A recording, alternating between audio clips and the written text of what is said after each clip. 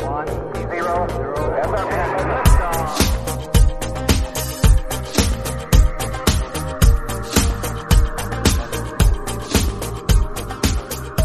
Hey guys, welcome to another episode of Filter. On this show, we recognize that the world can be a confusing place to live in. And so what I seek to do on this show is to equip you to live with biblical clarity in our confusing world so that you can face the chaos of life with wisdom, integrity, and courage. We live in an age of deconstruction, when the traditional ideas about truth, morality, and other foundational concepts are being rapidly abandoned. The deconstructionist project has no limits. Furthermore, it has no final solution for what will be built in the place of what was torn down. Therefore, people are inevitably driven to a life of emptiness and cynicism since they have no solid grounding to stand upon. My guest on today's show argues that our culture must be challenged to live the examined life, a way of living that evaluates the worthiness of our culture's dominant values and asks if there's a better way to live. I'm glad to welcome Os Guinness back to the podcast to discuss his latest book, The Great Quest, Invitation to an Examined Life and a Sure Path to Meaning. We discuss the problem of our culture's deconstruction cynicism, how the attempts to live without meaning in life are futile, and how Christians can be confident in the gospel's power. Os Guinness is the author or editor of more than 30 books, including The Dust of Death, The Call, Fool's Talk, and the Magna Carta of Humanity. A frequent speaker and prominent social critic, he has addressed audiences worldwide, from the British House of Commons to the U.S. Congress to the St. Petersburg Parliament. He is a senior fellow at the Oxford Center for Christian Apologetics and was the founder of the Trinity Forum. Before we dive into this episode, let me encourage you to subscribe to our email list so that you can get the latest content sent directly to your inbox. Visit the link in the show notes and you can sign up on my website. Also, be sure that you're subscribed to Filter wherever you get your podcasts so that you can get all future episodes right on your homepage. If you're helped by this content, we'd really appreciate it if you left us a rating and review or shared this show with your friends. Leave Filter a 5-star review on Spotify and leave a rating as well on Apple Podcasts. It'll only take a minute of your time, and when you take these simple steps, it greatly helps us to get the message of biblical clarity out to more people. Well, without any further delay, let's jump into my conversation with Os Guinness. Os, welcome back to the podcast. Thank you. Great pleasure to be back. Well, really happy to have you here again. It's always a pleasure to get to talk to you. And we're here today to talk about your newest book, which is The Great Quest. Just recently came out with IVP. Tell us about who you wrote this book for. Well, it's principally written for people who are searching for the meaning of life, that we call seekers and so on. But I hope it will also be of interest to Christians who understand why they believe what they believe, and then some who want to give the book to friends who are interested in searching themselves. So it's a book for seekers primarily, but also for Christians. Yeah, interesting.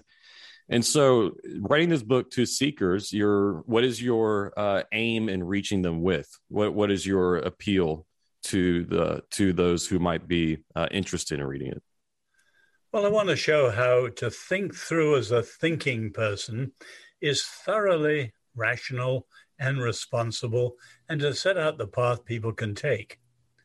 But the background for me, we're clearly at a moment of Western crisis, the so-called decline of the West, and America is going through a major crisis, and so too is the church. So you look at all the polls about the rising nones and the so-called ex-Christians and ex-evangelicals. Now, I don't take a lot of it seriously because a lot of it is just people copying what other people think. And I love the old saying, forget the polls and think for yourself. Because if the Christian faith is true, it would be true if nobody believed it and the whole world thought it was awful. And equally, if it were false, it wouldn't be worth believing at all. So I'm trying to stand across the tide of people who are just following the crowd and challenging people to really think for themselves. Interesting. It's an invitation to trying to seek out the answers to the biggest questions of life. And that's been my experience reading the book and what you're trying to do. But do you think that people, as you described, we're experiencing a decline in society, these nuns, as they're so called, and people just copying one another? Do you think that many people are really even asking those big questions anymore? Or do you think that a lot of people are just going along life? They don't really care, or they're just not worried about those questions because they're filling themselves up with all of the modern luxuries that we have today? Mm-hmm. No, you're exactly right. As I put it, we have too much in the modern world to live with and too little sense of what we should be living for. And people really aren't thinking. Many people in the crisis just keeping their heads down and getting on with their own small worlds. And of course, you have incredible scorn from the elites. So I'm an Oxford man, both my home and my university. But if you look at the Oxford Short Introduction to the Meaning of Life, it says that the question of the meaning of life is for madmen or comedians. That is absolutely stupid. If you listen to a conversation like we're having, or go to a film, or read a book, everything we say and read and listen to assumes meaning. And if that's true of trivial things like reading a sentence, how much more is that true of life itself? So, although it's against the tide, I realize that you're exactly right. There are always, thank God, people who are seeking, who take my life more seriously, and I'm writing for them. Mm.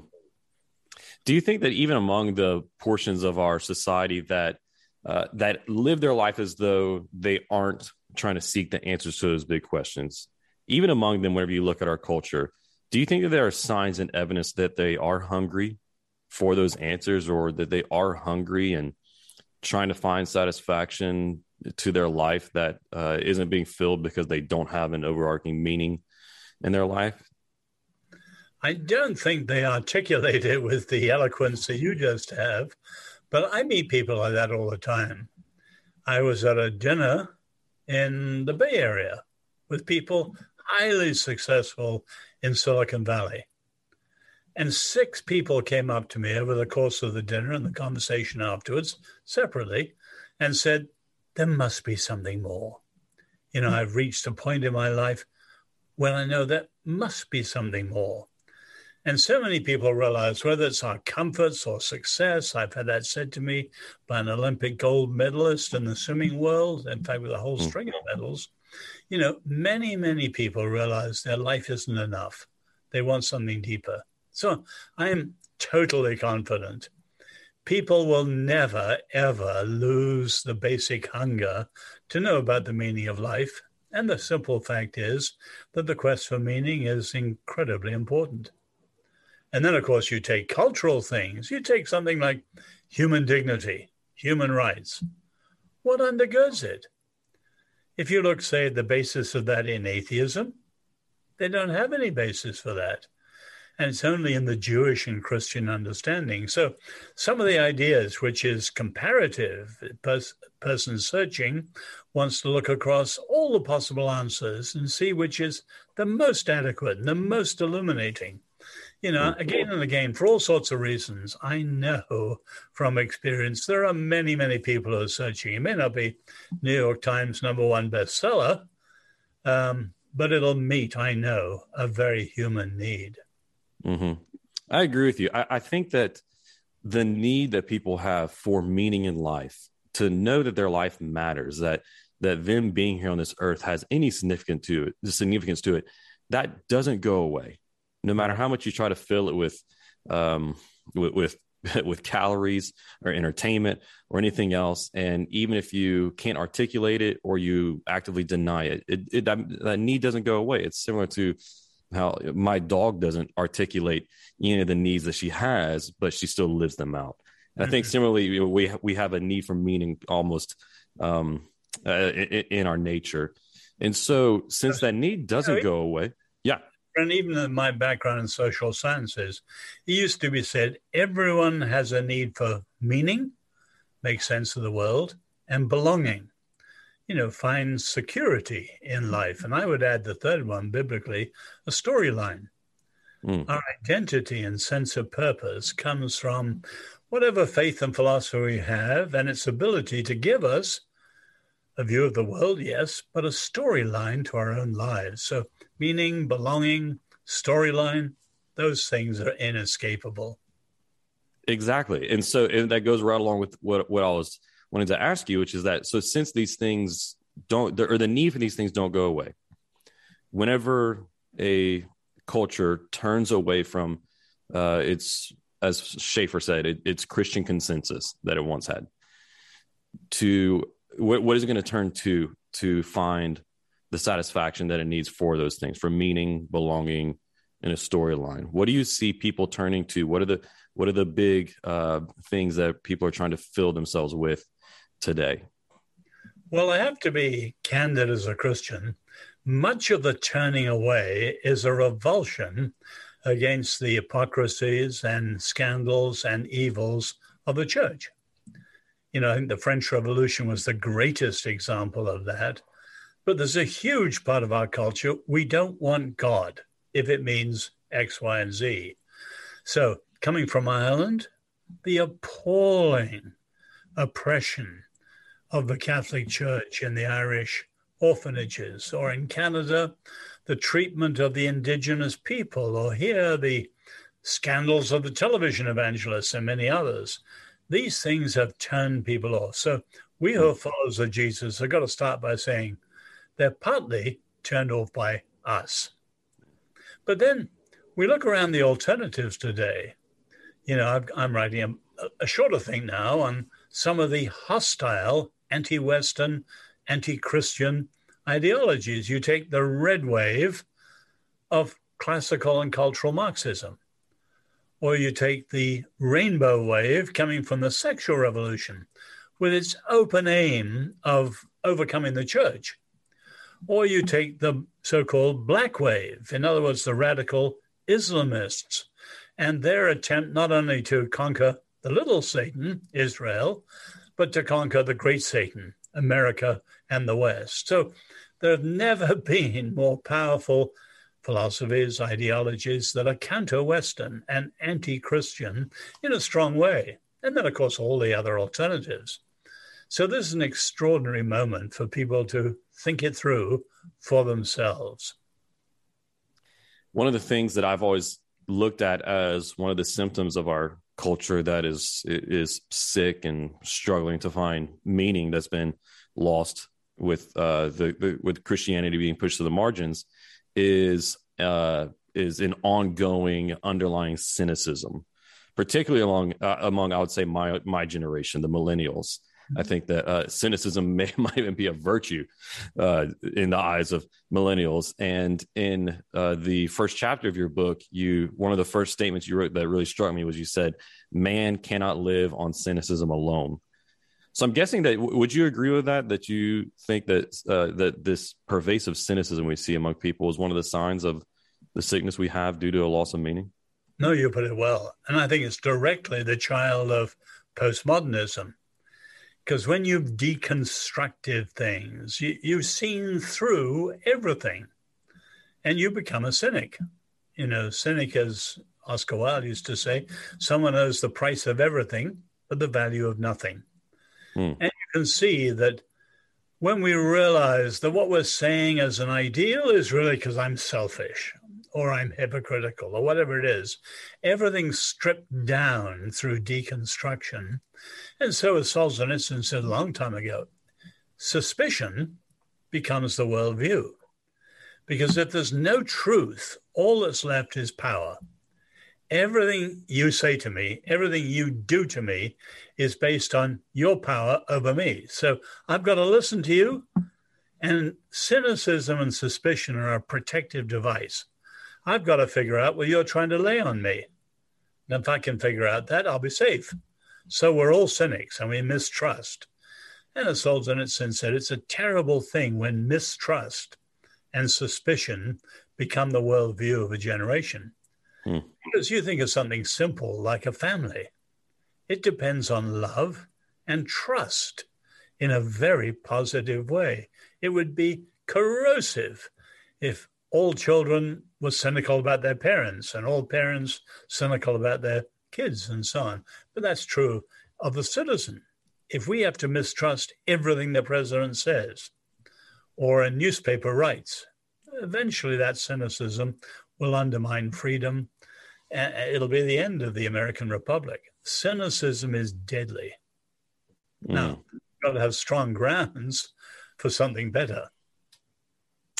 Well, I thank God that we have some strong grounds for Christianity to combat that cynicism. But I'm not sure how up to date you are on the Frozen franchise, the Disney movies, if you've seen those before. But essentially, there's two of them, and they're both deconstructionist movies. The first one is decent, but the second one is very, very strong on the deconstructionism.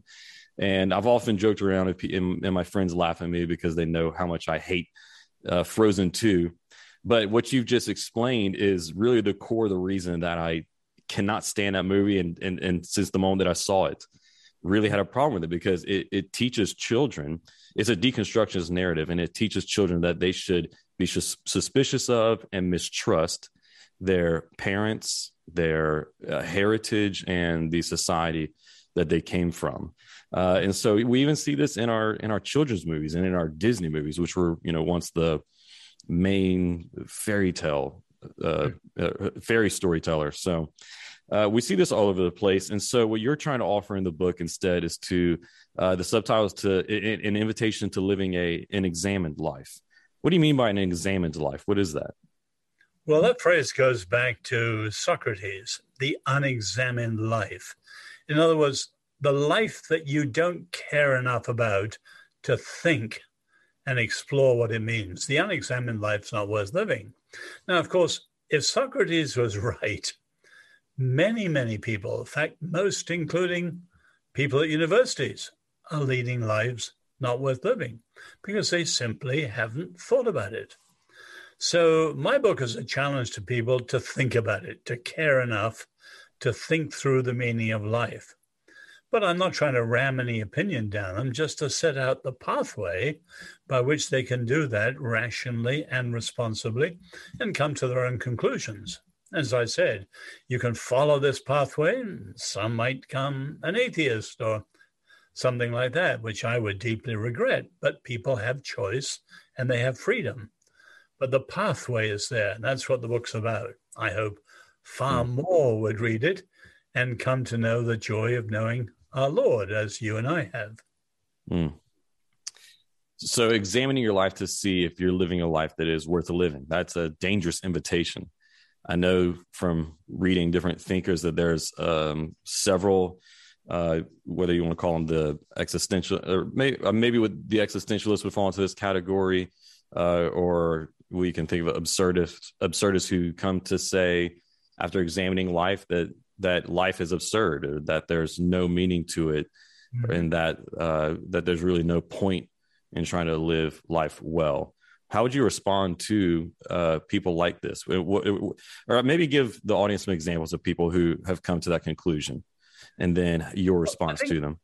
The simple answer is that every thought is thinkable, but not every thought is livable. In other words, the test run is what matters. So life is absurd. Okay, try and live that way for a week in a consistent way. You can't. And people have some, Nietzsche called it a danger point. Say, someone says it's all absurd, or I think of a person who said to me, everything's a matter of chemical reductionism, including love. And then say that to someone you really love, your girlfriend or your wife or your husband. There's some point at which people realize that, yes, they can think that way. We're free to think anything, but we can't live every way. And when you hit the road and hit the wall, then people think again. Yeah. A friend of mine, Aaron, became a follower of Jesus many, many years ago. He was an atheist, organizing draft resistors in Europe in the 60s, dropping out of Harvard. Came to L'Abri for a few days. I wasn't there when he came. He was very intrigued, although he was an atheist, but he was passionate about justice, concerned for the Vietnam War, and he left saying, I'll try out these ideas as I go around. And he was hitchhiking in Spain. And he was with a couple who were professors from Cambridge University. And he engaged them for several hours while he was hitchhiking. And the man literally said everything was chemical reductionism. And then my friend said to him, "You mean your love for your wife?" She was sitting next to him. "Oh, of course," he said. And his wife burst into tears. And my friend, who wasn't a Christian then, thought, wow. And that was what made him see the inconsistency, and he became a serious searcher. Wow. I really, really love that line. All ideas are thinkable, but not livable. Mm-hmm. I think that one of the thinkers who has put forward these ideas, and that I see a lot of people in our culture right now are being really captured by, is Albert Camus. Mm-hmm. And in his answers to the question of the meaning of life. I know that you deal with Camus in the book. What are your evaluations and responses to Camus and others like him who say that the only answers to the meaning of life is to accept its absurdity? Well, when I was a teenager, Camus was my hero. I read Nietzsche, whom I read more now, Sartre, whom I found rather a cold fish, but Camus, he is passionate and compassionate. But at the end of the day, his absurdity left him with meaninglessness. And if you read something like his book, The Plague, it's an incredible book. Dr. Rieu is the humanist atheist fighting against the plague. And the plague, of course, is evil, his picture of evil. But after the burial of one of his friends, can't remember the exact words, it's many, many, many years ago since I read it, he says, we face never-ending defeat. In other words, in the face of absurdity, you can be brave, courageous, tackle it. What are you assuming, and what do you hope you will do? So his later book was called The Myth of Sisyphus. Mm-hmm. You remember Sisyphus was the poor man condemned to roll the boulder up the hill and it rolled down again. Roll it up, roll down. In other words, the picture of heroic futility. Sadly, that was Camus. And there's a lot of evidence that towards the end of his life, he was actually rethinking much more his Christian faith. There's even some who argue that he was secretly baptized in Paris. I don't know if that's true. But I love Camus and his writing. But at the end of the day, you have a heroism that's futile. Mm-hmm. That's a strange phrase to even contemplate, heroic futility. And once again, one of those things that is thinkable but not livable, maybe. That's great. You said how what you're trying to invite people to is to walk out this path to going from living a non-examined life to an examined life. You said you're not going to force any one destination or opinion on them, but you still want to invite them down that pathway. Your hope being that they would find Christ in that path. To be able to invite people down that pathway, but while still saying, I'm going to allow the decision up to you, not trying to force anything onto you, that shows, I think, a high degree of confidence in your answer that you put forward, being Christianity, the gospel in Jesus Christ. Where does that confidence come from to be able to invite people onto this journey, but not force any one answer on them? Well, you're right. Just in responding to you, I would say I have a double confidence. One is the notion of freedom. The heart of freedom is the freedom of the heart. So everybody has to think it through and come to their own conclusions. No one should be forced on anyone else, whether coercively or dazzled by arguments like the cosmological argument. Many people are incredibly impressed, but actually unpersuaded. People have to think it through for themselves. So you're right. I have a very high view of freedom and responsibility and challenging people to think it through for themselves. But more importantly, a confidence in truth and in the sovereignty of God too. So if the Christian faith is true, other faiths, when they get close, may share a point here or two or there. But many people, to the degree they reject the Christian faith, are off into wonderland one way or another, fantasy and unreality. So take Elijah talking to the prophets of Baal. You know, he's one man against 850 and the royal court against him and the people sitting on the fence. No one's on his side. What does he say? He doesn't say, come back to God, come back to God. Israel will fall apart, like some preachers. He says, no. If Baal is God, follow Baal. Now you read that in 1 Kings 17 and 18. That's very daring. If Baal is God, follow Baal. How can he dare to say that? Because he knows the Lord is God and Baal isn't. So when he tries to follow Baal, he'll hit his head against the wall again. And again, you see people, who would you like to follow? Who do you have in mind, as Dallas Willard used to say? Follow them, right to the ruddy end, as C.S. Lewis said. Push people to the logic of their presuppositions, as Francis Schaeffer used to say. I like Lewis's follow it to the ruddy end, but you get the idea. The more people are true to what they say is true, which is not true, at some point they're bound to hit a snag. And then they may say, well, that's not adequate. Let me look for something that has a better answer at that point, and the gospel does. Yeah, whenever we think through it that way, it seems to be saying that that our God, the God of the Bible, is the God of the examined life, that he's the God who invites people to ask the difficult questions, to examine their lives, to examine him. I think of Jesus whenever John the Baptist's disciples come to him saying, are you really the Christ? Are you really the one we've been waiting for? And Jesus tells them to look at the evidence. Mm-hmm. He says, look at the lame who are walking, the blind who see. He invites them to look. It's okay, question, and then bring the evidence back to him. What do you think that says about God and about the gospel, that it invites this kind of inquiry and it invites this kind of critical thought? Well, I think it's part of the way God's made us in his image and likeness. We're not only rational, we're responsible.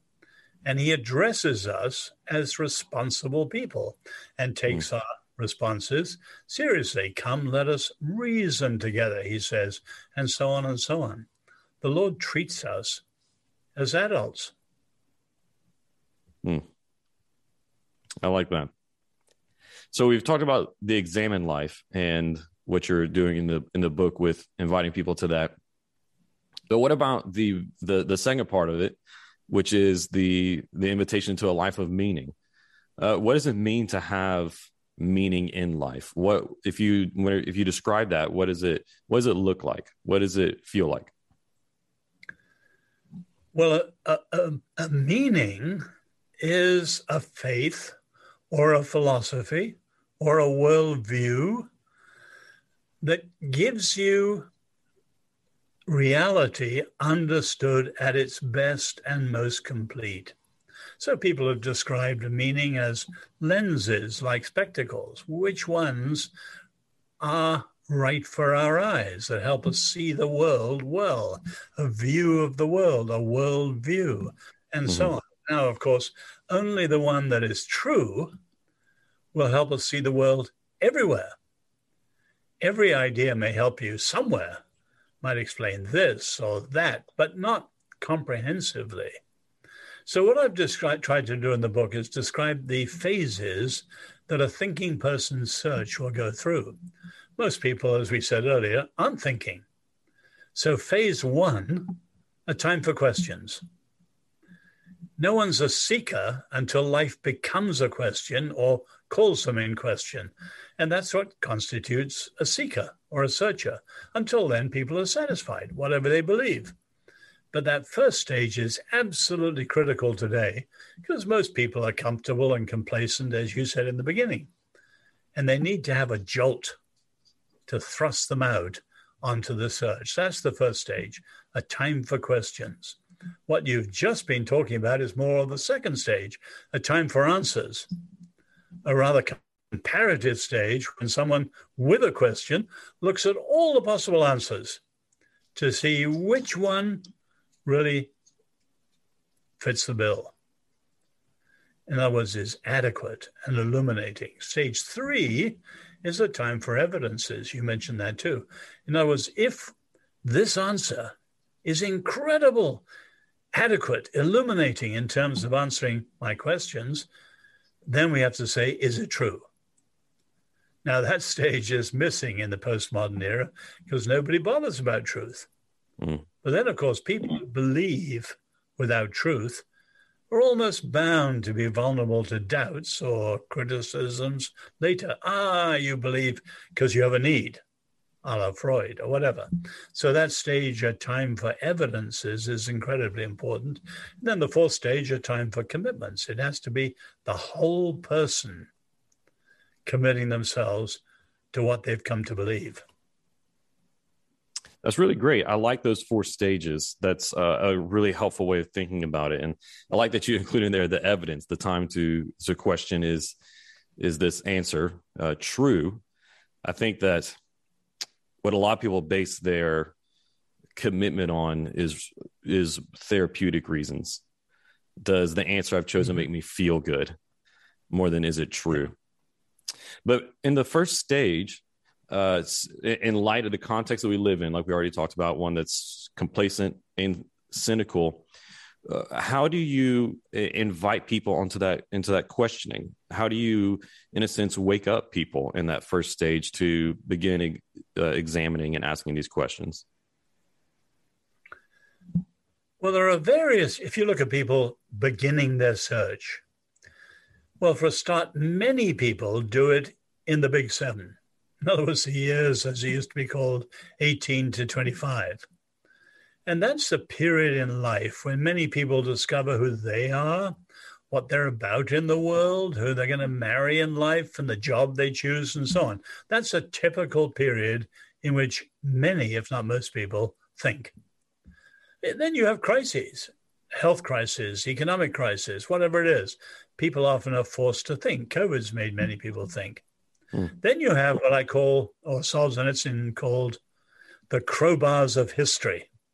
In other words, grand events which shatter people. You take, say, the fall of the Soviet Union, and all over the world, people gave up on classical Marxism. What I'm really interested in is the last one, which I've explored. I've got a whole book coming out on this one later called Signals of Transcendence. That's Peter Berger's term. He was my mentor and friend, and we intended to write a book together. And sadly, he died. So I've written one myself, coming out later. But what he was talking about, people have experiences that are very profound, and they puncture what they used to believe, and they point to something else that would have to be true if that experience is real. And they become seekers. You know, the best known example in the last century is C.S. Lewis. You remember he was an atheist, and a dogmatic atheist, for more than 10 years as a searcher. But what set him off, he said, I was surprised by joy. Now he said, joy, I expect, intense joy. Nietzsche says, joy wills eternity. It's not pleasure. Pleasure is just the 5 senses. Drinking, eating food, making love. It's not happiness, that's circumstantial. Joy is something far deeper. And Lewis had such a profound experience of joy, it made him into a seeker for more than 10 years before he found and came to know Christ. That's a signal of transcendence. And I've got 10 chapters, each one based on a story, but they're all in answer to what you said, Aaron. People going along happily in life, and then an experience jolts them. Well, that sounds great. And I'm excited to hear about that new book. And it sounds like, wasn't it Peter Berger who described our loss of transcendence in the modern world, a world without windows? Was that his phrase? Exactly. Yeah. So the signals of transcendence would be like a light shining through the window. Exactly. Right, calling us to the world outside. And I think as more and more people realize that, they realize this secularist conspiracy that the world within the windows is all there is, we've got to shatter it. And of course, that thinking goes all the way back to Plato. You remember his famous parable of the cave, the prisoners who only saw flickering shadows on the wall because of a fire behind them and so on. Outside was the sun. And one of them, who escaped and discovered the sun, went back in, and they thought he was a madman because all they knew was flickering shadows on the wall. And there are many atheists. You remember the famous line in Hamlet, there are more things in life, Horatio, than are dreamt of in your philosophy. We've got to help many of our fellow citizens in today's world. They can break out of the cave, break out of this world without windows, and come to know the sun, S-U-N and S-O-N. Mm-hmm. That's excellent. We can do another episode on the forthcoming book, but just give us one or two. Well, what are one or two of those signs of transcendence that you, signals of transcendence that you draw people to? They're all different for everyone. But let me share I could tell you my wife's, but let me share my favorite one. Do you know the story of W.H. Auden, one of the greatest poets of the 20th century? When he was young, he was an atheist, he was left-wing, radical, and a gay. He fought on the anti-fascist side in the Civil War in Spain, but when World War II started to get close, he came to New York to escape it all, to be able to write as a poet. And he followed it all closely. He lived in the Upper East Side of Manhattan. There was no television in those days, so to keep up with what was happening in Europe, you went to the cinema. And every week there was documentary news. And one weekend, he went to the cinema in Yorkville. Unbeknownst to him, most of the people were in a German-speaking part, and America was not in the war, so he was an Englishman, and they were Germans. But the documentary was on the siege of Poland, Hitler's siege of Poland, and Nazi stormtroopers were bayoneting women and children brutally. And of course, the Germans were backing their own people. Kill them, they shouted out in the darkness. Auden, as an atheist, sat there appalled. He said, I needed an absolute to judge Hitler as absolutely wrong. He said, all my upbringing, everything was relative. There are no absolutes. But I knew I couldn't say Hitler was just culturally wrong or relatively wrong, whatever. He was evil, absolutely evil. And Auden said, I'm concertining it somewhat. He said, I left the cinema a seeker after an unconditional absolute and met Jesus. In other words, it was the inconsistency of palpable evil and the impossibility of saying that's only relatively wrong. No, it was absolutely wrong. That's excellent. I can't wait to hear more of those stories in your book on signals of transcendence.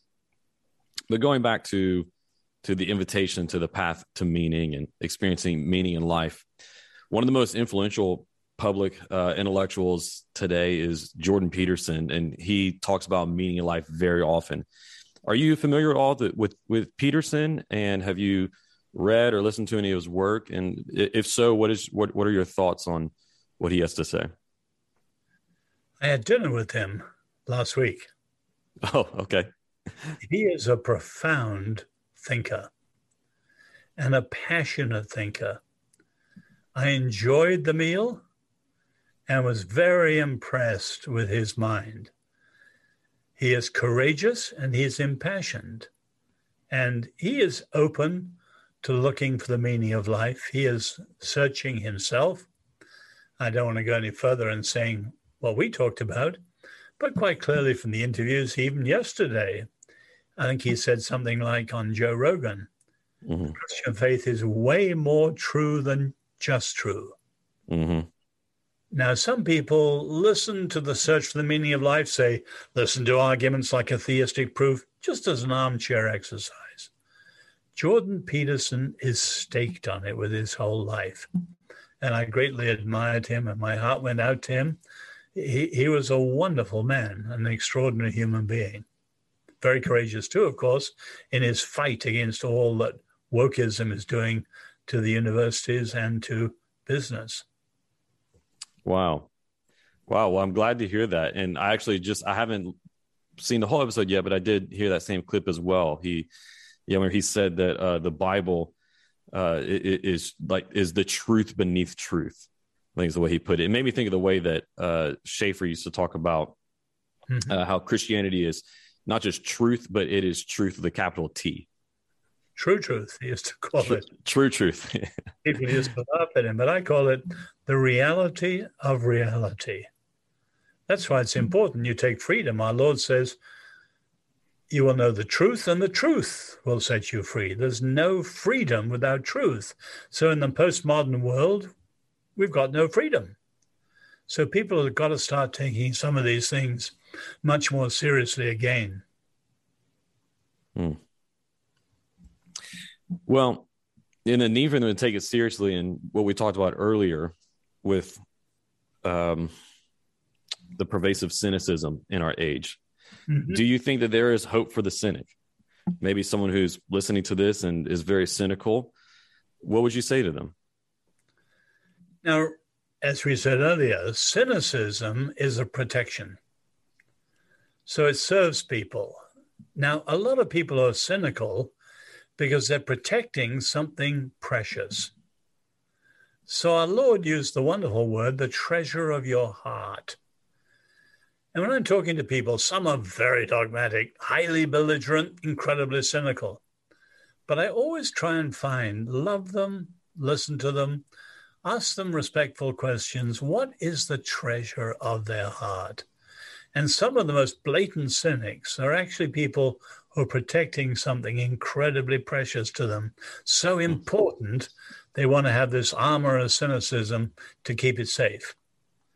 Now, when that treasure of their heart, what's precious to them, is triggered, then they think enough and care enough to search.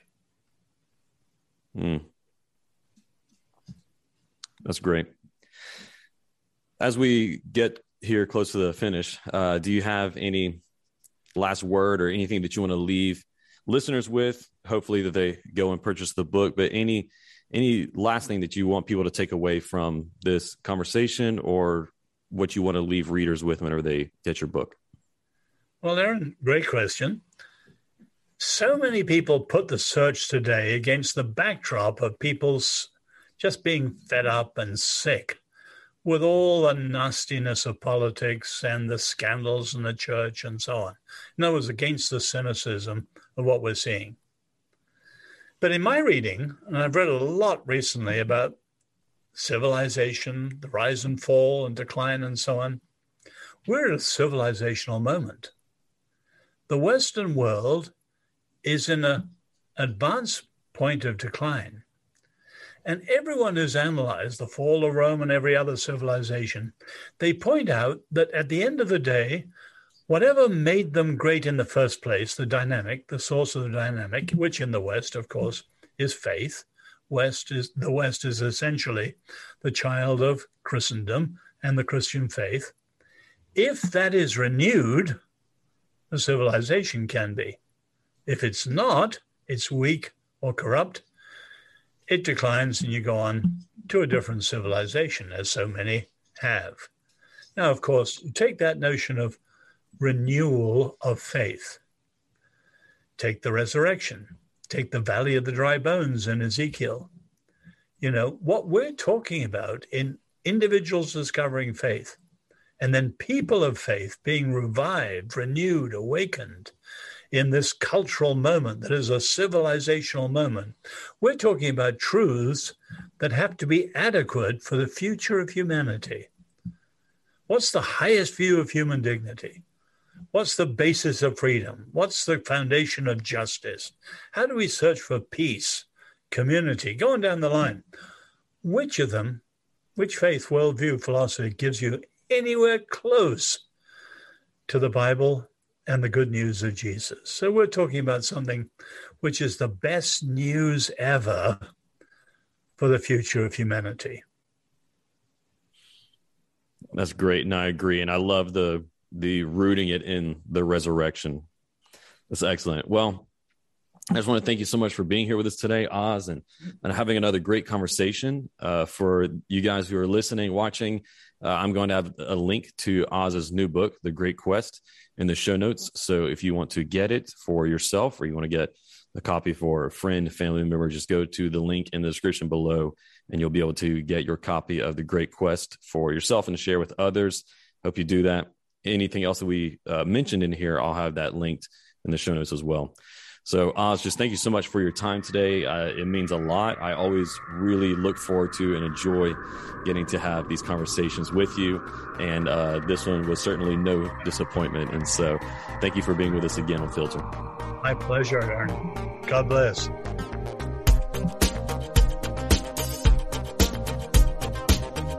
Thanks for listening. I hope this episode provided you with biblical clarity to live with confidence in our confusing world.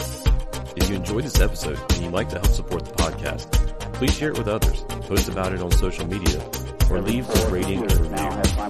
To catch all the latest from me, you can go to my website, aaronchamp.com. While you're there, subscribe to my newsletter so that you can be updated anytime I share new content. You can also follow me on Facebook, Instagram, and Twitter at Aaron M. Champ. Thanks again, and I'll see you next time. Until then, hold fast to the aim.